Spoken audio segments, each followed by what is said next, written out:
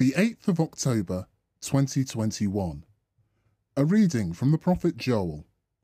Let all tremble, for the day of the Lord is coming. Priests, put on sackcloth and lament. Ministers of the altar, wail. Come past the night in sackcloth, you ministers of my God. For the house of our God has been deprived of oblation and libation. Order a fast. Proclaim a solemn assembly. Elders, call together all the inhabitants of the country to the house of the Lord your God.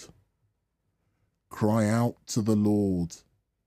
Oh, what a day! For the day of the Lord is near. It comes as a devastation from Shaddai.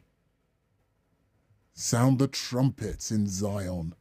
Give the alarm on my holy mountain. Let all the inhabitants of the country tremble. For the day of the Lord is coming. Yes, it is near.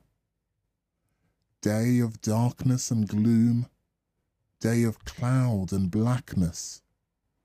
Like the dawn there spreads across the mountains a vast and mighty host, such as never been before, such as will never be again to the remotest ages. The word of the Lord.